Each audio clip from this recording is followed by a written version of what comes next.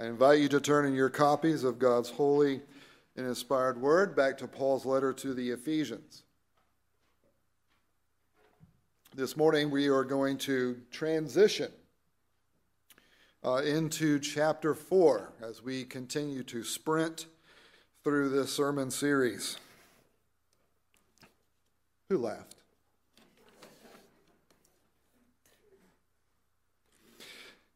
It may not feel like it to you, but it feels like it to me, that we are sprinting because there is so much that we haven't touched. As we transition this morning into chapter 4, we are turning a corner where everything up to this point has been about who God is and what he has done for us in Christ and who we are in Christ. And now he transitions to talking about, okay, so because of who you are, here's how you live.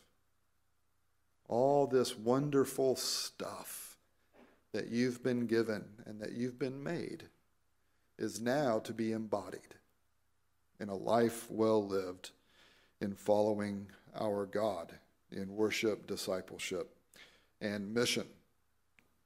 So the title this morning is Extravagant Grace Embodied in Life. Extravagant Grace Embodied in Life. I'm going to begin reading back in chapter 3, verse 20, and read through chapter 4, verse 3. Now to him who is able to do far more abundantly than all that we ask or think, according to the power at work within us, to him be glory in the church and in Christ Jesus throughout all generations, forever and ever. Amen.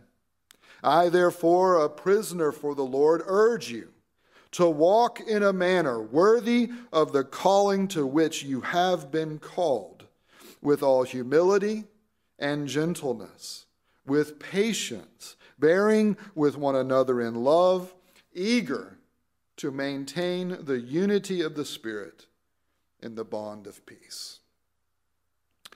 Heavenly Father, as we approach you through your word, we need you to speak deeply into our minds, into our hearts, and into our wills, into our intentions and our attitudes, Lord.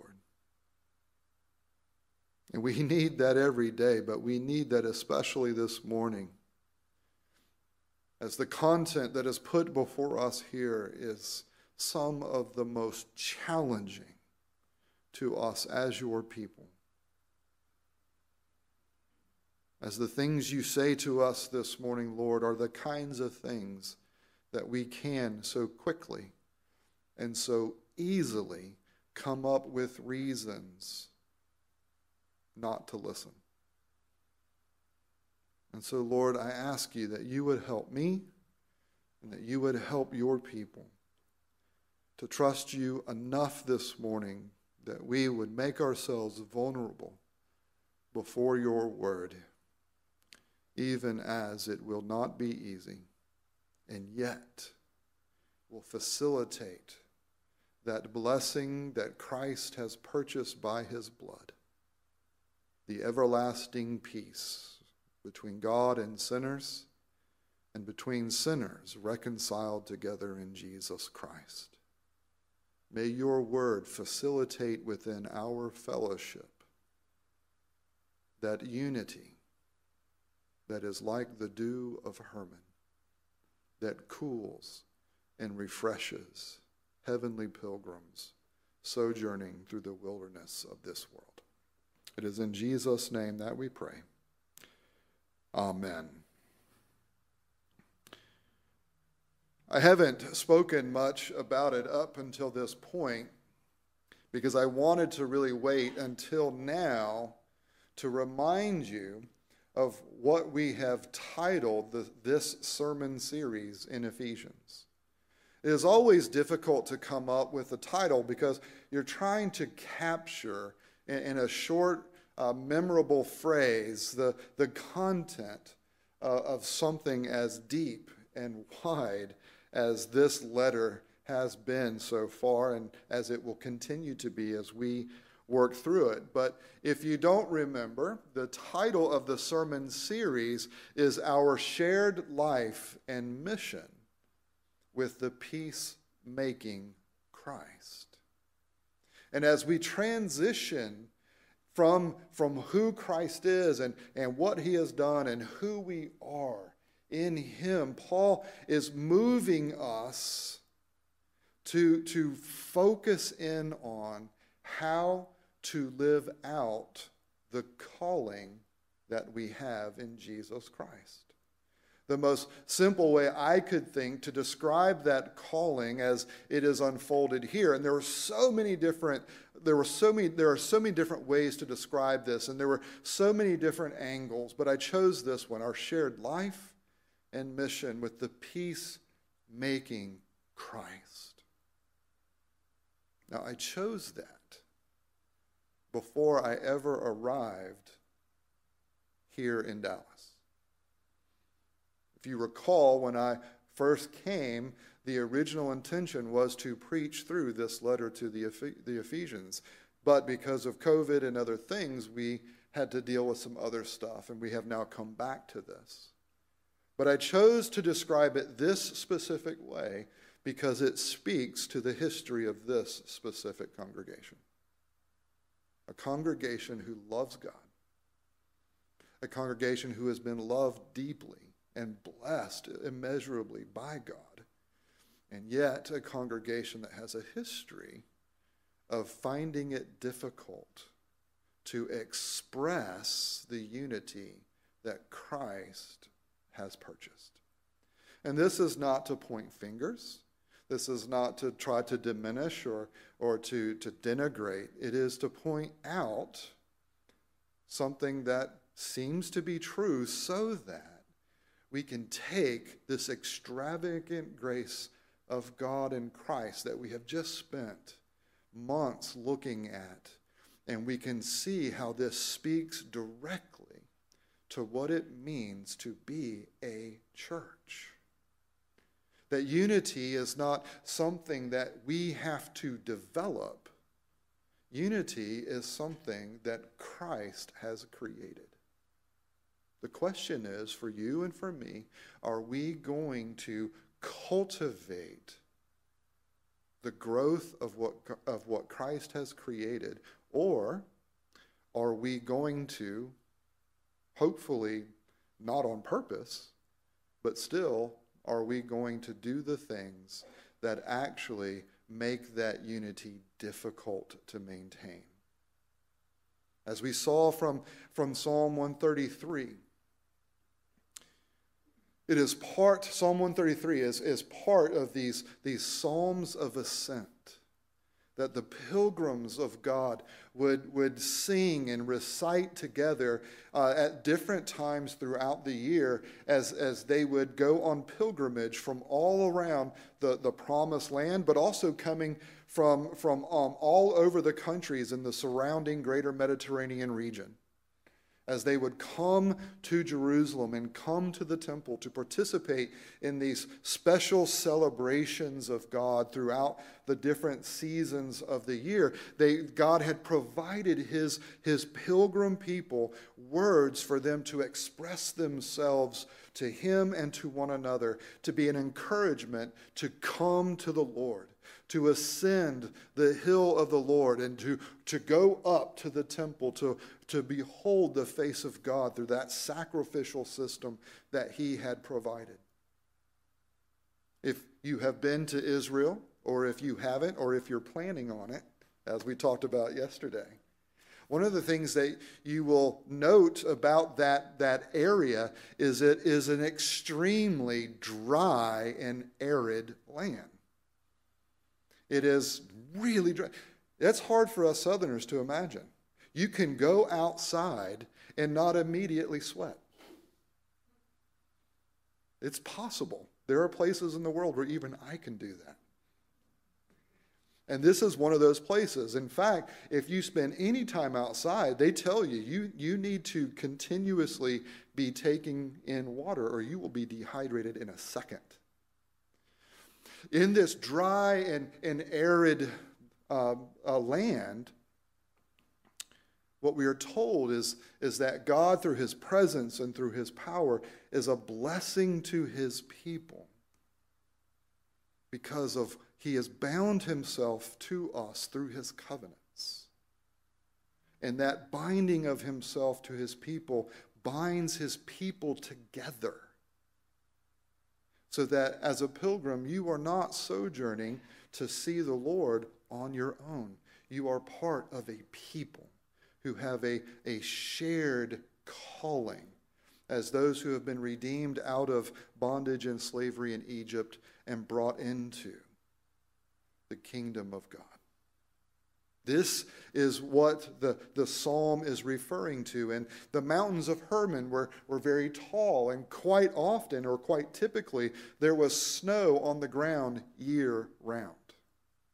And so where could you go to find some cool? Where could you go to find precipitation? You could go to these mountaintops, and it was a refreshing place to be. But the oil on the beard, it's not just beard oil like you see sold today, but it was oil that was necessary to take stuff that was drying out, that was becoming brittle. And you would apply it to the beard. You would apply it to the skin, right? They didn't have the Jergens. All right, fine. This sermon is brought to you by Jergens. They didn't have that daily stuff, but they had these oils, and they had to use them or their skin would dry out. Now, if you've ever been dehydrated and experienced dry, cracking skin, is it a very pleasant experience? Absolutely not. And without partaking of these blessings that God had for his people, that would be the existence. And so at the metaphorical level or the typological level, what we're seeing in this psalm is that as the people of God together sojourn through the wilderness to come to the Temple Mount and to come into the presence of God and to experience his worship through the sacrificial system, that was refreshing. It was cooling. It was moisturizing. It was the pleasantness that came from being bound to God and one another through covenant. And that the people of God need that within this world. Now, why am I saying all this? Because what Paul is doing here as he transitions into Ephesians 4 is notice that he is calling us to a couple of things. And the main thing right up front is to walk in a manner worthy of our calling in Christ. This idea of walking, he has already used it back in chapter 2, as he was describing the life that is lived out when someone is dead in sin and trespasses. That this idea of walking is a way of describing how you live. It's also a way of describing why you live. What are the motivations? What is it that is giving you purpose? What is it that is giving you strength and power? And that for the unbeliever who is dead in sins and trespasses, their purpose is lived out under the constraints of their sin. So that they live as those who are under the authority of the evil one. They live as those who are slaves to the sin that is manifest in their desires, in the cravings that they have as sinners. That this is the existence. But what he has said here is that something has changed in Jesus Christ. And now, instead of walking according to the constraints of sin and death, rather than walking under the authority of the evil one, rather than walking as one who is enslaved to passions and desires and cravings of the evil world, what he says is we are to walk according to a new way of existence. When you read throughout the Old Testament, walking is one of the primary metaphors that is used to describe the followers of God in this life. When you read the book of Genesis, for example, and if you want, go home today and read the book of Genesis and take note of how many times the word walk is used. Abraham was one who God called out of the pagan idolatry of his homeland, drew Abraham to himself, and then said, I've got a promised land for you over here. Follow me as I take you there, and then wait for me once you are there. And the whole existence of Abraham from that point is he's called out and called to. And we see that Abraham follows the Lord, and he eventually ends up in the promised land. And then the entire time that Abraham is in the promised land, he is constantly on the move. He is described as constantly walking before the Lord or walking after the Lord. He never has a permanent residence in the promised land. And the writer of Hebrews explains to us why. Because Abraham was looking for a city whose foundations come from God. Abraham knew that the promised land that he was in was not the fulfillment of the promised land that was to come.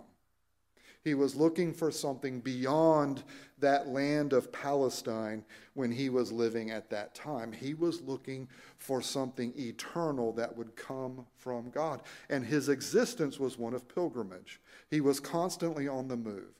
That's why he lived in tents, because you could take tents down, put them up, you can travel with them, and he is constantly moving around.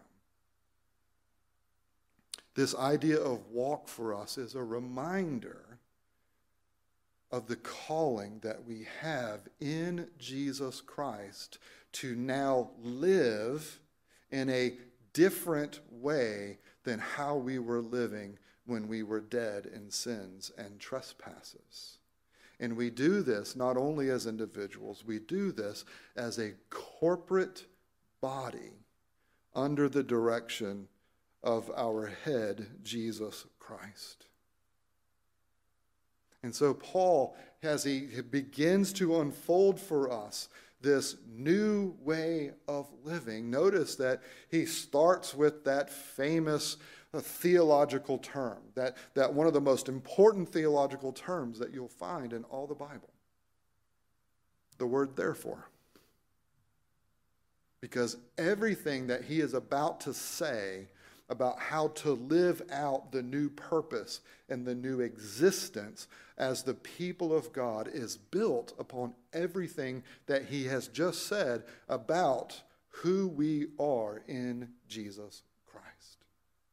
And so what has Paul unfolded for us so far? Well, let's take a quick brief glance and remind ourselves that he has said that we, because of the work of God in Jesus Christ, now exist to the praise of God's glorious grace, because God has bestowed upon us this extravagant grace. What is the extravagance of the grace? Well, he has blessed us in Christ with every spiritual blessing in the heavenly places. He has blessed us by choosing us. He has blessed us by adopting us and making us his sons. He has blessed us by redeeming us through the substitutionary death of his Son. He has blessed us by forgiving us all our trespasses. He has blessed us by lavishing on us the riches of his eternal grace. He has blessed us by revealing himself to us and his eternal purposes for us. He has revealed to us, by the way, that his purposes are to unite all things in Jesus Christ in heaven and on earth. He has blessed us by giving us an inheritance with the saints in light, bringing us out of darkness and into the light. He has blessed us by filling us with the Holy Spirit, who is a down payment and seal of the heavenly realities.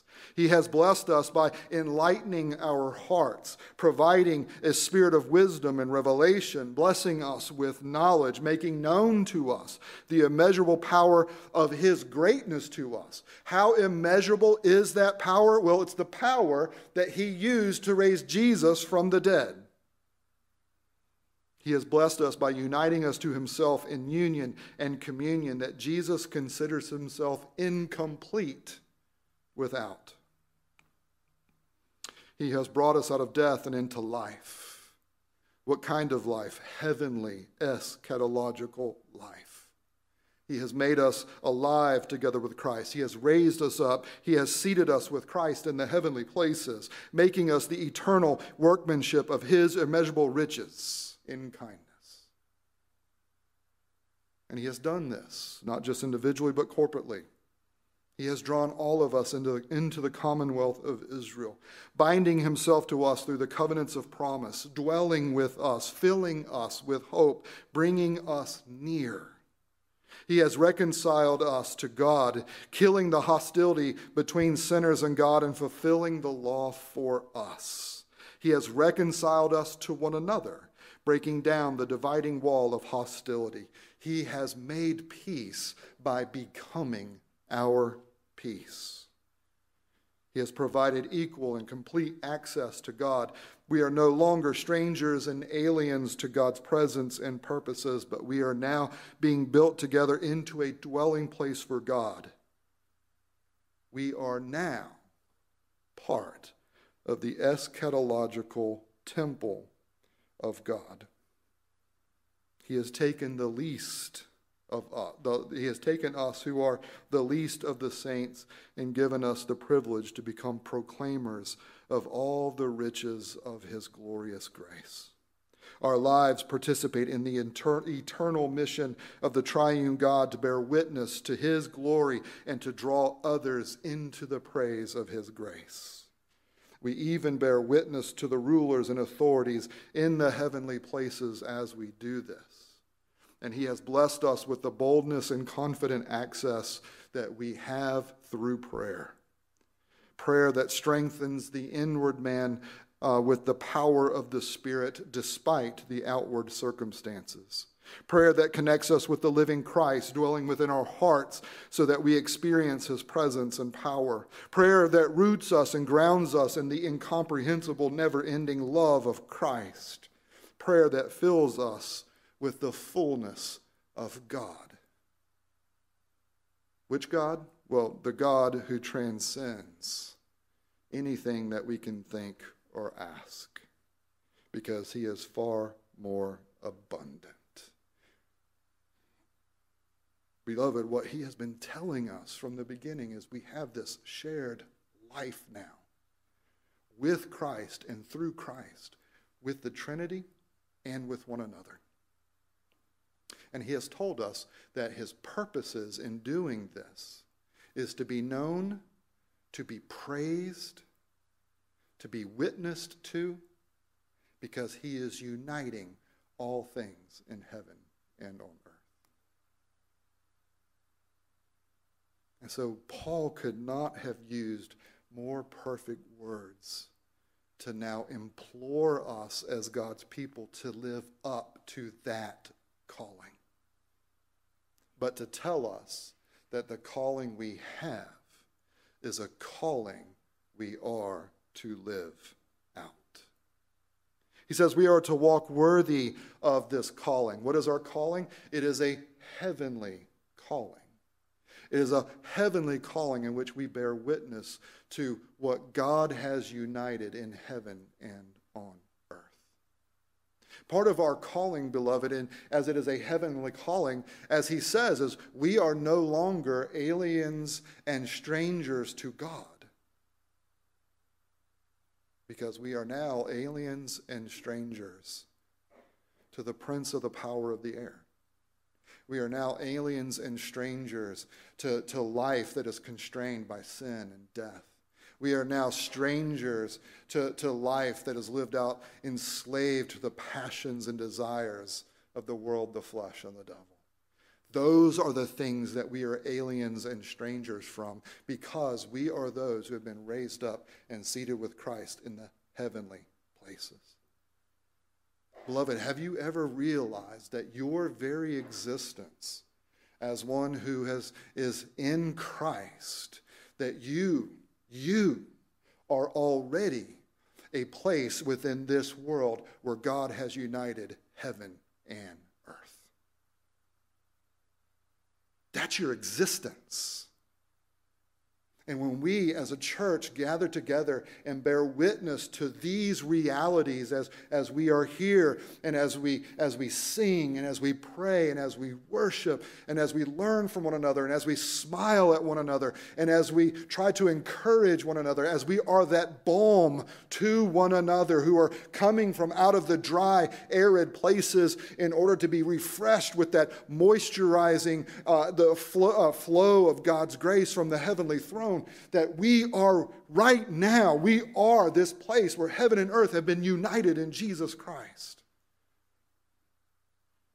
And so live in a way that shows that. That's what Paul is saying. You are the union of heaven and earth because you are a heavenly people who are still living here on earth. And just as Abraham sojourned, looking for the promised land that was to come, beloved, you and I sojourn through this world as those who are already participants in the world to come. What does that mean?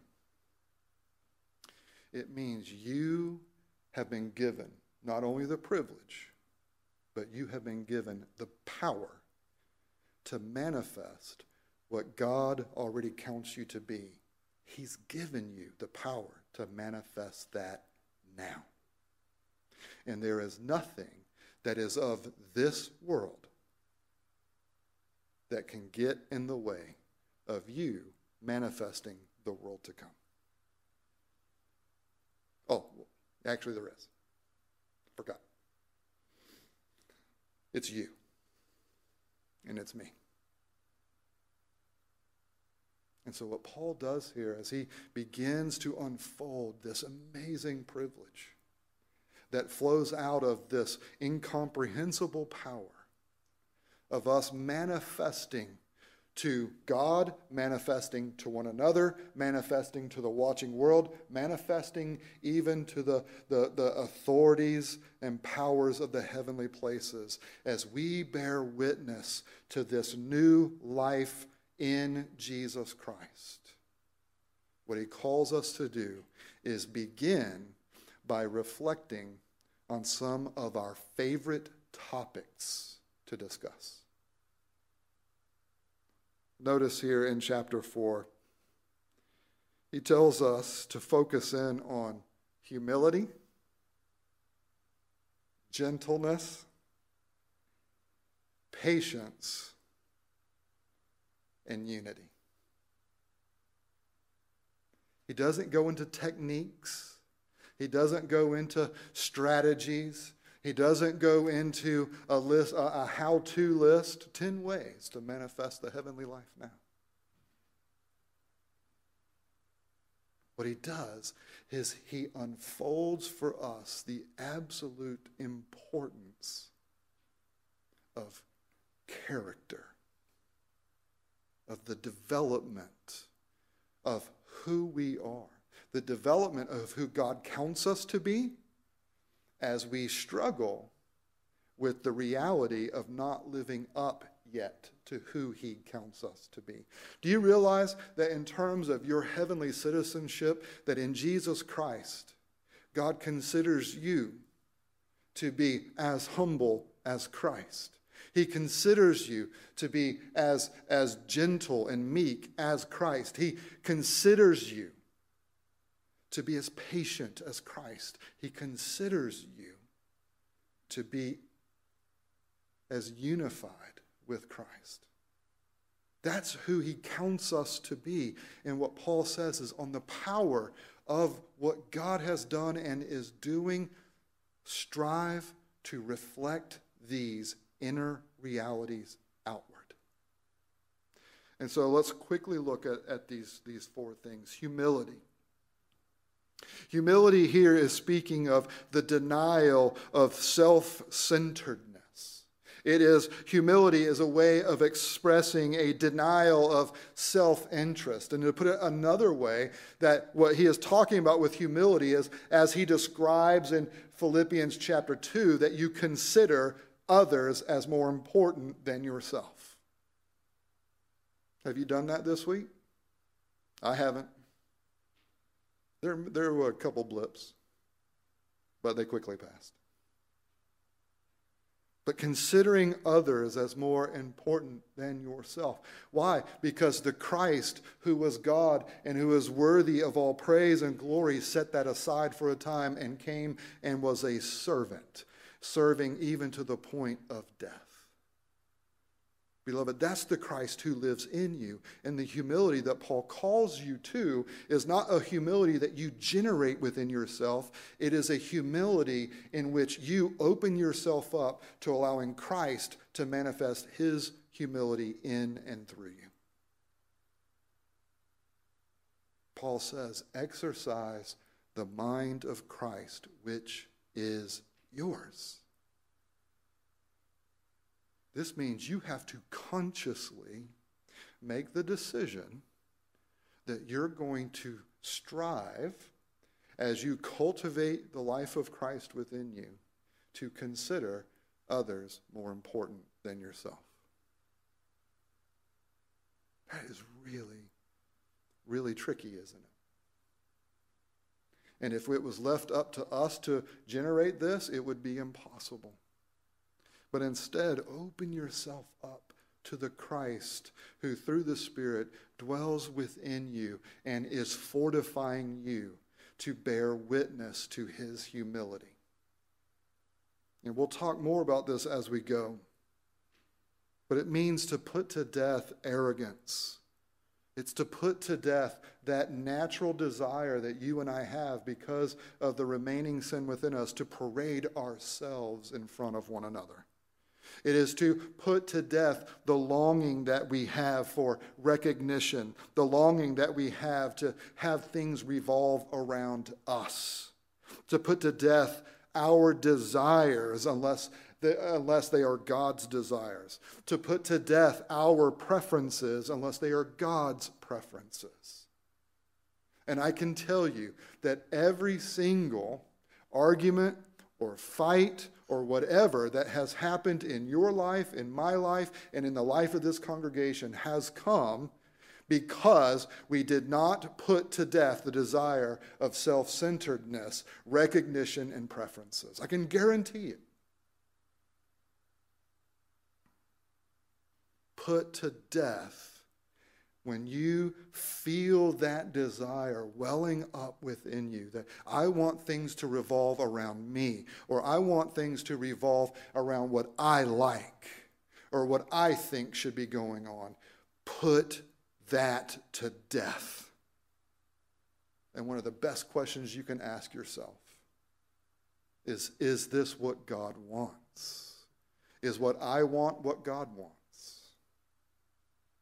And then ask a couple of people that you trust that question and be willing to hear the answer. Because one of the things that we're really good at is taking our preferences and finding somewhere in the Bible to support it and then being like, well, of course I want what God wants. And then you use that as a hammer to crush the people around you. What the gospel does is not hammer nails into the dirt because the nails have been hammered into Christ.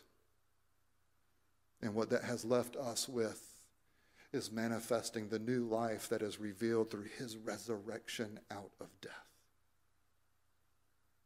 You see, what humility does is it puts arrogance down. It lifts others up. Humility, he says. We have to be in alignment with God and with his interests. And this is not attractive to you or to me.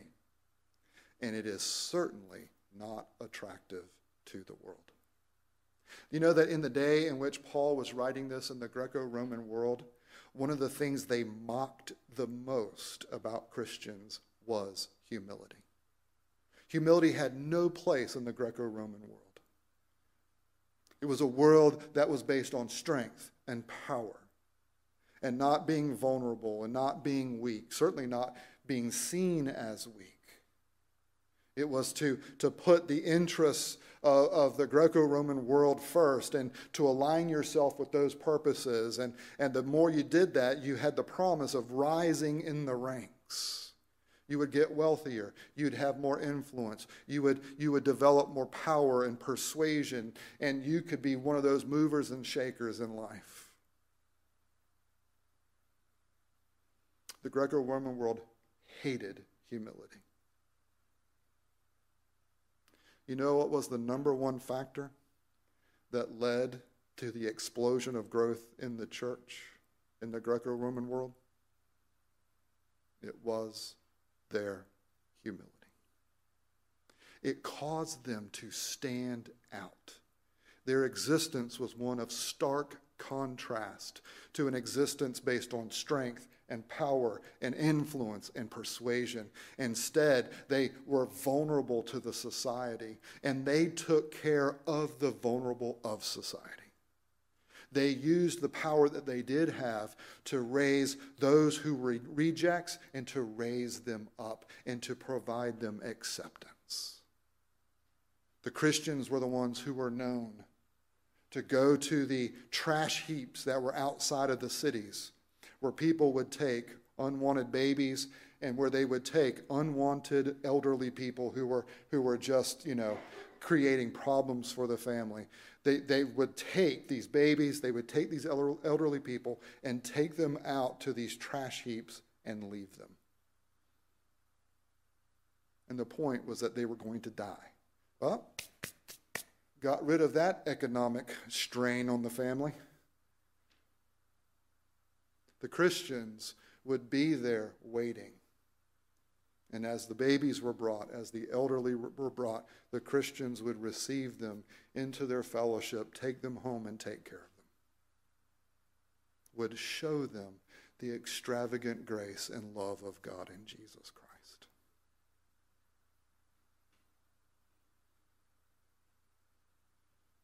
We have a huge temptation away from humility as Americans.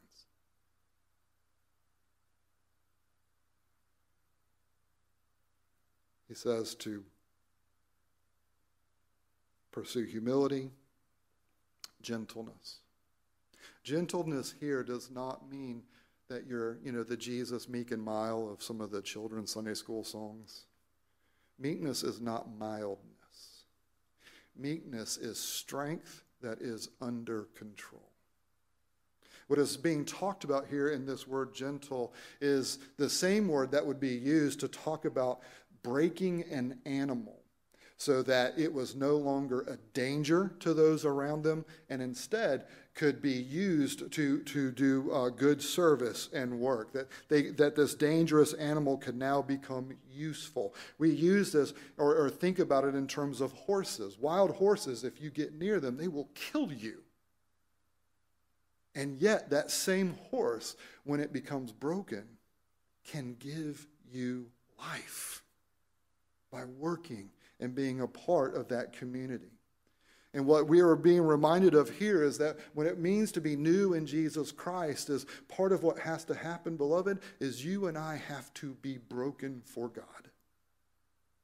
He has to break us of the arrogance and the self-centeredness.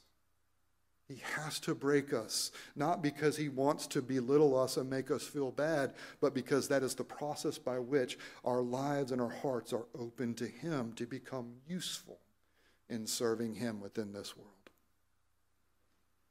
Humility, gentleness, patience, bearing with one another in love. Rather than being overbearing, we are to be forbearing. Think about that the next time a discussion pops up about masks, about COVID-19, about music in the church, about how you dress when you go to church, about anything that involves us living together in Christ. Everything can become this thing that we use to lift ourselves up by putting other people down, when the opposite is the reality. Not to be overbearing, but to be forbearing. Patience and unity. Notice here he says, eager to maintain the peace of Christ. Not just willing, not just when it suits your schedule, not just when it suits the topic of whatever's going on, but all the time, in everything that you are and are doing in the church, you are eager to do it in a way that maintains the peace that Christ has already created. Ask yourself, the next time you have that conversation, the next time you have that phone call, the next time that there's gossip, the next time that you're tempted to reveal the things that you've been freed from in Christ, ask yourself, in these words, am I maintaining the peace that Christ achieved through his death? Or am I propping myself up, propping my preferences up, propping, what I think should be going up? Ask yourself that simple question. Are these words, are these intentions, my attitudes, are these things in service to the Lord in order to build up Christ and his body? Or are they part of tearing it down? We bear witness. We bear witness through putting on the humility, meekness, enduring patience, and the peacemaking Christ. That's your reason for existence as a heavenly pilgrim, sojourning through this dry, arid, desert wilderness, looking for the new world that is to come, as one who already participates in its realities. And so give your time and your energy, your talents and your treasures to manifesting the new world now.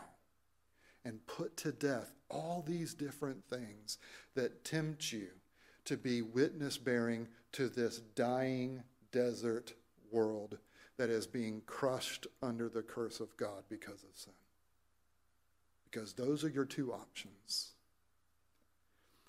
Bear witness to the humble, meek, enduringly patient, peacemaking Christ by cultivating that shared life and mission that you have with the peacemaking Christ.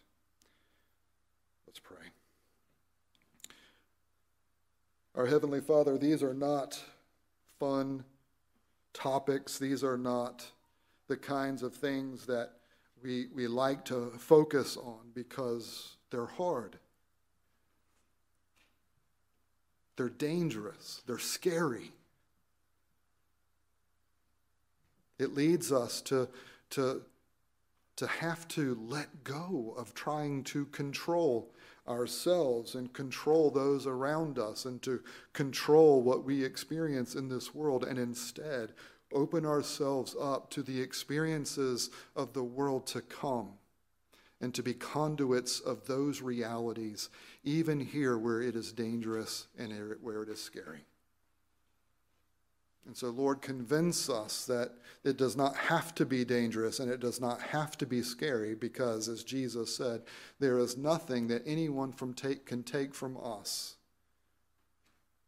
that removes us from your hand or that steals away the eternal inheritance that we have been given with the saints in light.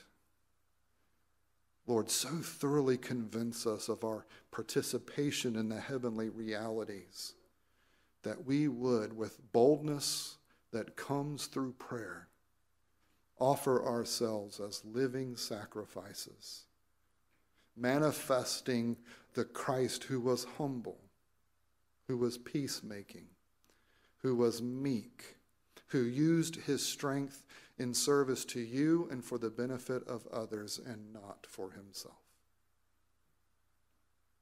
Father, lead us as a congregation to so embrace and practice the gospel of Jesus Christ.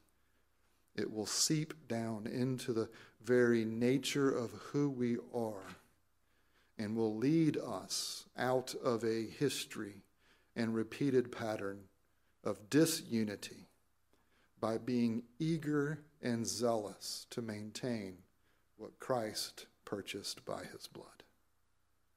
Convince us, Lord, that unity is a blessing of the gospel that is like the dew of Hermon, that is like the oil that flows down from the beard. For it is in Jesus' name that we pray. Amen.